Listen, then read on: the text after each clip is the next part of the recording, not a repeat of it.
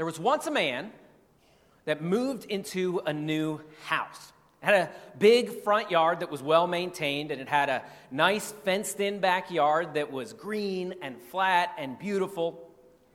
The man didn't have a yard before buying this house, so he was excited for it to be all his own. The problem was that he only had a push mower.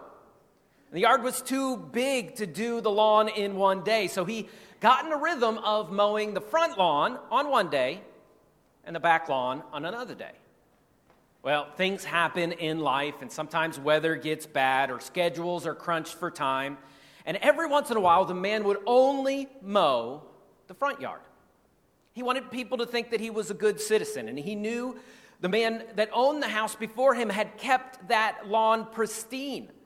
And he knew that people couldn't see that fenced-in backyard, so he focused on putting the best foot forward. He wanted people to think that he was a respectable neighbor. Soon the backyard was neglected, and the grass was high, too high for a push mower, and weeds were overcoming the area, and the children were afraid of snakes in the high grass. But the problem is the backyard is the one they used. It was where the fire pit was, and the kiddie pool was, and the barbecue, and the swing set. The backyard was where life happened. See, when we prioritize things that people see, rather than the place where life happens inside of us, we sacrifice the most special things. So far in the book of Haggai, we've seen the people of Israel that were exiled into Babylon. They come back into Jerusalem, and they obey God, and they begin to lay a foundation for God's house, but then they quit working, and they just give up, and to decide on focusing on making their house look better. Their priorities were messed up. They needed to flip their houses. They were concerned with the material, while their spiritual life was neglected and grown over. But Haggai was given a message from God to tell these people God's house first. God's house first. Now, not a building, but the worship that he deserves is paramount. And they needed to flip those houses. Not just God adjacent, but God centered. So they get excited and they work for a couple weeks, but then they get discouraged again because they remember what the old temple used to be like. And they knew that this new temple wasn't going to live up to the past. God spoke to them again through the prophet Haggai, and he told them not to worry about the past and not to worry about what was. Worry about what God told you to do right now, and even though it's not the same, it's still good, and ultimately the future temple in heaven will be the one where we'll get to see God face to face. And the future temple in heaven will make Solomon's temple, that old temple, look plain and small. The people get back to work, putting God's worship in front of their material things. God's house over their house. But God had another message for the people of Israel. See, their actions were good, but their hearts weren't yet pure. So 2 months after the last message, the third message God gave the people of Israel in Haggai. So 2 months later, God shows up again to tell Haggai a message. So we're in Haggai chapter 2 and verse 10, and we'll read a few verses here if you want to open your Bible there. It says, "On the 24th day of the 9th month in the 2nd year of Darius, the word of the Lord came by Haggai the prophet." And this is what God said. He said, "Thus saith the Lord of hosts, ask the priest about the law. If someone carries meat in the fold of his garment and touches it with the fold of bread or stew or wine or oil or any other kind of food, does that food become holy?" The priest answered and said, "No." And then Haggai said, "If someone who is unclean by contact with a dead body touches any of these, does it become unclean?" And the priest answered and said, "It does become unclean." And then Haggai answered and said, "So it is with the people and with this nation before me, declares the Lord. And so with every work of their hands, and what they offer there is unclean." Haggai comes to the priest and he asks some questions about the ceremonial law that was given to Israel, what they could eat and how they could dress. Now, these laws, these ceremonial laws, are different than the moral laws like thou shalt not murder and thou shalt not lie. These laws were symbolic things that they did in order to set them apart from other countries. And they were also a constant reminder to the people that they were supposed to be different inside and out. So they did these things to focus their hearts and minds on God. And God told them to do these ceremonial laws. Now, the church is not Israel, and that's why we aren't bound by those ceremonial laws and the festivals they had, eating kosher food, or even Sabbathing on Saturday instead of Sunday. No, we aren't bound by those today. And this change happened right after the resurrection. Why? Because Christ fulfilled the law. And Jesus is what sets us apart. And we meet together on Sunday now as a celebration of his resurrection, just like the early church did right after that. So God doesn't change, but the way he leads us, the way he deals with us sometimes does. So the moral law of the Old Testament still applies. And keeping the moral law doesn't save us. We can't get saved by our good works, but the moral law does show us our need for a Savior. Jesus said in Matthew 5:17, "Do not think that I have come to abolish the law or the prophets. I have not come to abolish them, but to fulfill them." And Jesus summed up all these moral laws by these two commandments: to love God and love your neighbor. So you're getting a little class here on the laws in the Old Testament. You got the you got the ceremonial law and the moral law, and then there also is the civil law that tells you what to do if you accidentally trap another man's donkey in a pit. So if you ever need to know that, it's in there, okay? They didn't have a government, so they had to have a law that would, help them figure out how to live together in relationship with each other. So all that to say this, Haggai asked these questions about the ceremonial law, but not just information for him, but in order to teach and to bring something to the surface. See, things were left unclean, which meant they weren't allowed to use them, or they had to go and wash themselves. These things happened because of disobedience. When God said to do something and they didn't do it, then they were unclean. And you might remember this from the life of Samson, right? When he touched the dead body of the lion that had a honeycomb in it, and that was against God's law, and especially because he was a Nazirite. And he'd taken this vow, that whole story. So Israel had gone into exile because of disobedience and rejection of God. And God had brought them back lovingly, and they still disobeyed by not building back the temple. They started working on again, but they weren't truly yet repentant on the inside. And it seems as though they had felt that working on the temple made them holy while they were unrepentant and impure on the inside. And what God is telling them here is that no, you're not holy because you work on the temple. In fact, the deeds that you're doing and the work that you're doing becomes unholy because your heart is unholy. Haggai's message to them is that doing actions that God told them to do with their hearts still impure and unholy, it makes their obedience null and void. And God had called them to be holy, to be set apart. They were supposed to be the picture of what a relationship between God and the world looked like. They were set apart for something sacred so that they could be used by God. But working on the temple didn't make them holy. Obedience in our heart makes us holy. Jesus emphasized this as well all throughout the New Testament in the Gospels. The scribes and Pharisees were concerned with the disciples not ceremonially washing their hands before each meal, which is a great thing to do, right? But they were saying that they were not right with God because of it. And this was actually something that they added to the ceremonial law. As time went by, God had given them some laws, but the Pharisees and the scribes and the priests, they began to make them even bigger and bigger and bigger so that no one could attain it. And they were talking about washing your hands before you eat. And Jesus says this, though, in Matthew 7:20. He says, it's what comes out of a person is what defiles him. For from within, out of the heart of man, come evil thoughts, sexual immorality, theft, murder, adultery, coveting, wickedness, deceit, sensuality, envy, slander, pride, foolishness.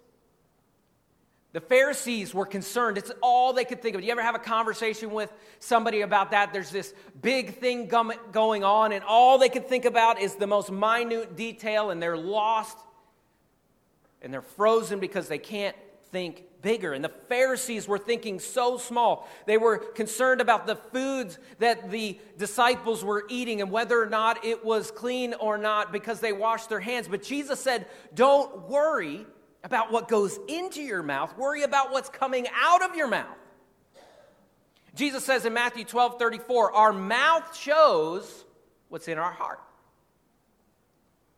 And you can look, if you open your mouth wide enough, you can look all the way down from your mouth all the way into your heart. No, but what comes out of our mouth shows what's in our hearts. And you can do all the church things, and you can have all the church knowledge, but if anger and mistruth and lust and pride and lies and gossip and wickedness are coming out of your mouth, then it's proof that your heart is impure. And whatever religious actions you may do are then worthless.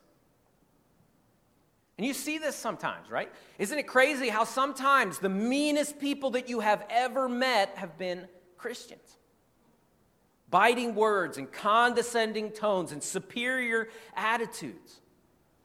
And if you've felt that and you've experienced that, I am so sorry. If you've been to churches that have made you feel that way, those things are not from God, and those people need to repent. Now, sometimes we do have to say hard truths to each other. But those things should be motivated by love and laced with grace, not motivated by pride and anger and accusation and laced with poison. How many people have done things that they thought were religiously zealous and have left people wounded? Just look at things like the Crusades, right? Where people had crosses on their shields as they marched to a different land and slaughtered people in the name of what they thought God wanted them to do.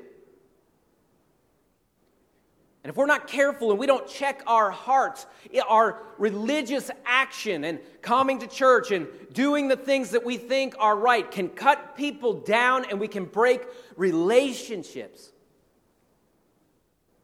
And it's null and void. Working with an unrepentant and a distracted heart will only lead you to frustration, and it doesn't please God. You've met people before, I'm sure of it, when you just know that they have this sweet and graceful spirit of a person that has spent genuine time with God. And it's real. And people can tell. Maybe it was your grandmother, or maybe it was someone else that you met in the community, and you just talk to them and you're like, I think this person really loves Jesus. Why? Because they love me. And they're cutting me with their words or making me feel like I am rejected, but they pull me in. And that's what we need to do. And I'm not there all the time, most of the time. But I want to be. See, these people were building the temple, and they were obeying God, and they were doing the work. But the work on the temple didn't make them holy when they were in disobedience in their hearts. And they were impure and unholy in their hearts. So the Bible tells us here that they needed to stop the work and get their hearts right to settle things between them and God. And they could build the most beautiful temple to God, but if they were once again characterized by selfishness and pride and apathy and disobedience and injustice rather than humility and holiness, then all this work that they were doing was going to also be impure and worthless too. You can see this at church sometimes when people show up to serve and volunteer and they think they're getting their merit badge, but then they show up and they complain the whole time about who isn't there or how people aren't pulling their weight, and they gossip, or there's bitterness or anger, or they yelling at each other in comparison or using words soaked with guilt. None of that is doing anyone any good. We can have all the good actions and still have a bad heart. We need to guard our hearts and check them often to make sure that they're not becoming twisted and gnarled with impurity and unholiness. Working with an unrepentant and distracted heart will only lead you to frustration. And if you don't have the main thing as the main thing, that you are only a servant that is trying to please God with your life, if you don't have that as the focus, and that other people, God will deal with them, you're going to lead yourself to comparison, and that will only lead to frustration and bitterness, and none of that pleases God. Haggai reminds them in verses 15 through 19 that God already showed them that there were consequences for disobedience. God had removed his blessing from them. Their crops were failing. And remember that picture he painted of putting all their money in a bag with holes in it. They were working hard, but they weren't making any progress. Working on the holy temple didn't make them holy. Obedience is what makes us holy. And God is saying obedience leads to blessing, and that's as a general rule. Obedience leads to blessing. That is not talking about getting rich, although that could happen. It's all up to God. God decides those things. But it's for sure talking about being blessed. God blesses obedience, but that starts in our hearts. And it starts with repentance. And it starts with checking your motives and attitudes and surrendering all that to God and saying, God, if it's your will, make it happen, and I'll follow you and open the door, and I'll wait till then, and I won't get angry and bitter at people and try and push and manipulate.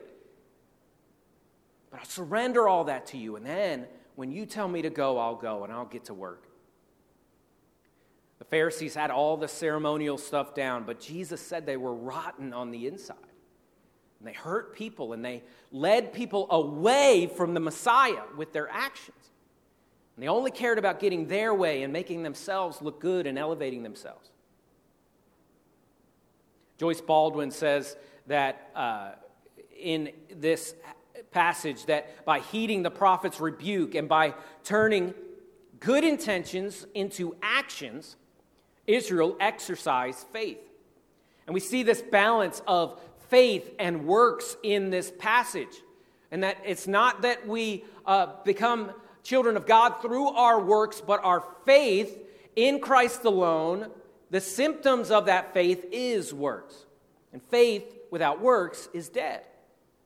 We don't have faith, though, we want to be in control. And we just try and work without centering our lives on Jesus Christ, then we're going to think that we're in control, and when we think we're in control and things don't go our way, then we get bitter, and our circumstances, when they don't go the way we want to, we get angry about it, and then we get angry at the people around us. We've got to balance that faith and works at the same time.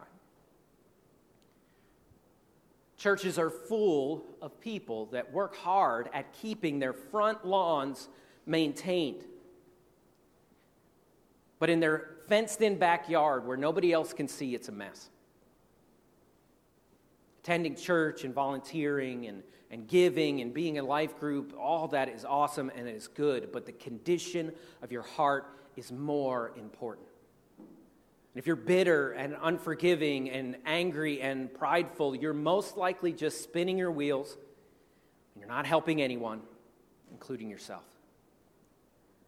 Paul gives young Timothy, that was a faith leader, this encouragement and this challenge that he needs to have his private house in order.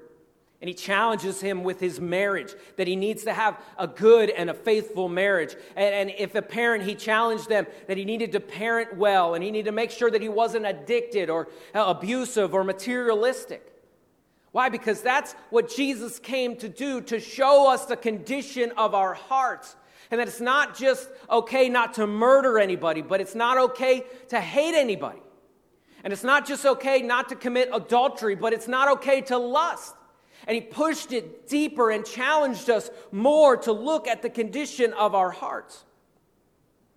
What goes on inside our hearts and our minds matters. Your private life is more important than your public life. And that might mean, and if you really believe that, that might mean you might go home and confess something to someone today. Because if you're not caring so much about your reputation and your respect from your community, and you instead would go and humble yourself and say, hey, I got to get something right on the inside. Because my private life is more important than my public life. We need to constantly be checking our eyes for beams before we go out to work for the Lord. Now, many times I've heard in the past that people might use this for an excuse to do nothing then, right? They might say, well, I can't do anything for God because I'm just not right. No, that's not the way to do it either, right? No, you repent. Forgiveness is available to you. Why would you stand between you and a holy God today that is offering you all the forgiveness and mercy and grace and not take it? There's no way this sin that you're holding on to is better than a relationship with the Creator that made you. It's not an excuse to do nothing. It's a challenge for true repentance. Proverbs 4:23 says it this way. It says, keep your heart with all vigilance, for from it flows springs of life. Keep your heart with all vigilance. Watch out. Guard your heart. Why? Because out of it, everything else comes out from your heart, your inner person.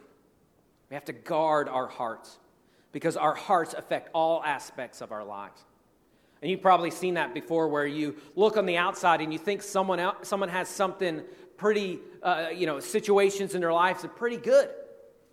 But they're negative and they're complaining all the time. And just on the inside, everything is messed up. It's easy to get distracted and for our hearts to turn cold and deaf towards the leading of the Holy Spirit. We've got to check on our fenced-in backyard. Because it just might be neglected and overgrown and infested. Hey, God promises to bless our obedience when it starts in our hearts. God's house of worship deserves our best. Not a building, but the act of living in submission to Him and giving Him glory. Communion between us and God.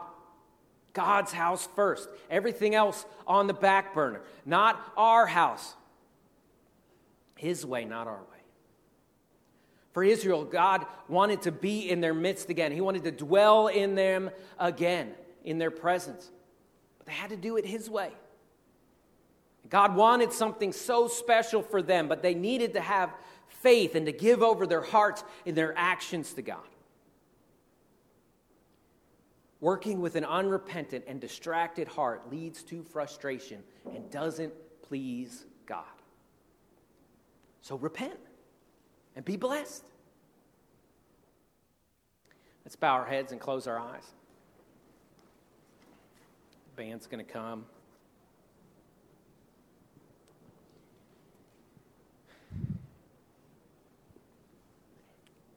This time right now is a time of reflection and meditation on what God might have spoke to our hearts about. I've had that happen where I was listening to God's word being preached, and God spoke to my heart about something, and it was so clear. God, I hear it. I understand. I need to get that fixed. I need to go apologize to someone. I need to make that situation right.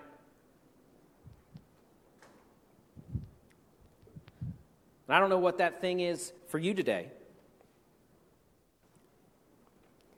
But there's never a time when we've got our life just cleaned up and figured out. It's constant. It's like mowing a lawn. It's constant maintenance. And you've got to maintain your spiritual walk. You've got to put attention on it, not just on what everybody sees. Not just on the outside, but on the parts that nobody sees. Maybe there's something you've been holding on to for years.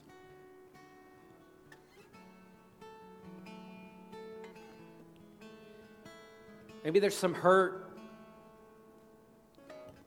and it was legitimate, but you've gotten bitter and you've held on to it and you can't let it go. And that's the problem with bitterness is it really, we think we're hurting someone else, but we're hurting ourselves. Maybe you've got some inner problem. Statistics tell us that in a room this size, there is a large percentage of people that are dealing with lust and pornography or other types of sexual sin. And you might think everything on the outside is, people think I'm respected, but on the inside, in my private life, what nobody else could see, it's not pleasing to God. I'm hurting myself. I'm hurting my family. We might need to make some things right. Commit right now to not ignore this problem or to sweep it under the rug like it's not that big of a deal. We got to face our sin and expose it to the light. Because sin dies in the light. You might need to get an accountability partner and say, hey, I need you to check on this with me. I need you to pray with me.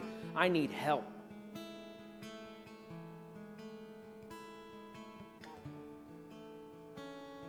It's good to do all these religious things, to sing out and to come to church. But this offering that we give and this time that we might serve in the community and show love to people, we've got to make sure that it starts with a sincere and pure heart. Not doing it for our own credit or for our own fame, but doing it in God's name alone. As you continue to pray and deal with whatever God, it might not be something I mentioned at all, but God is pressing on your heart right now that you've got to get something right. You've got to fix this thing. And you don't have the power to do it. It's about surrendering it and saying, God, I'll do whatever it takes. And then follow through. Or maybe you're here today and you're not yet sure that you are a child of God. You're not against, the idea, but you're not sold necessarily yet either. You haven't committed to become a Jesus follower. That's the most amazing thing that could ever happen in your life today. To have that relationship between you and God restored. See, it was broken way back at the beginning of time. Way back in the garden with sin coming into the world. And ever since then, death and disease and pain and war and famine and all this has flooded the earth, and it's messed up and it keeps getting worse. But there was a plan from the beginning as well, that God would make a way for us to get to Him. In the Old Testament, God kept giving them ways for His presence to be with them through the following Him and the tabernacle and the temple and all these things.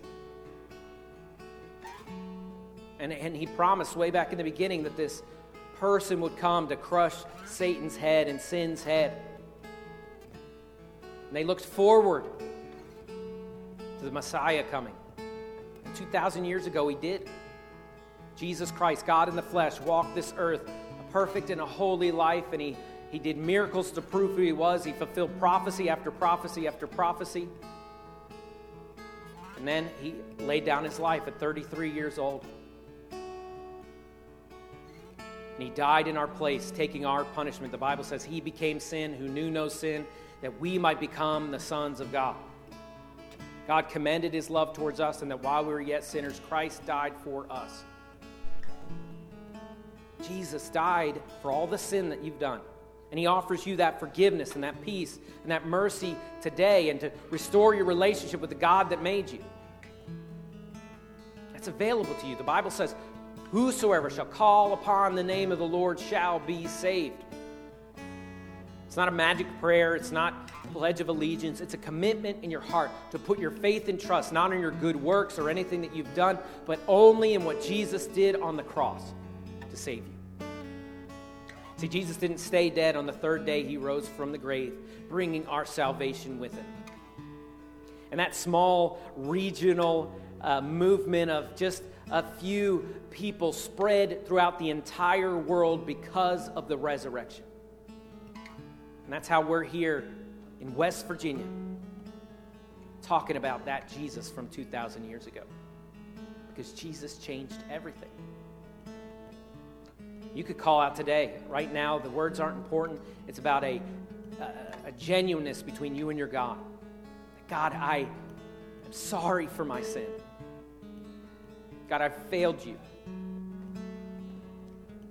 Forgive me. I'm turning from my sin, God, and I'm turning to you. I put my faith in what you did on the cross to save me.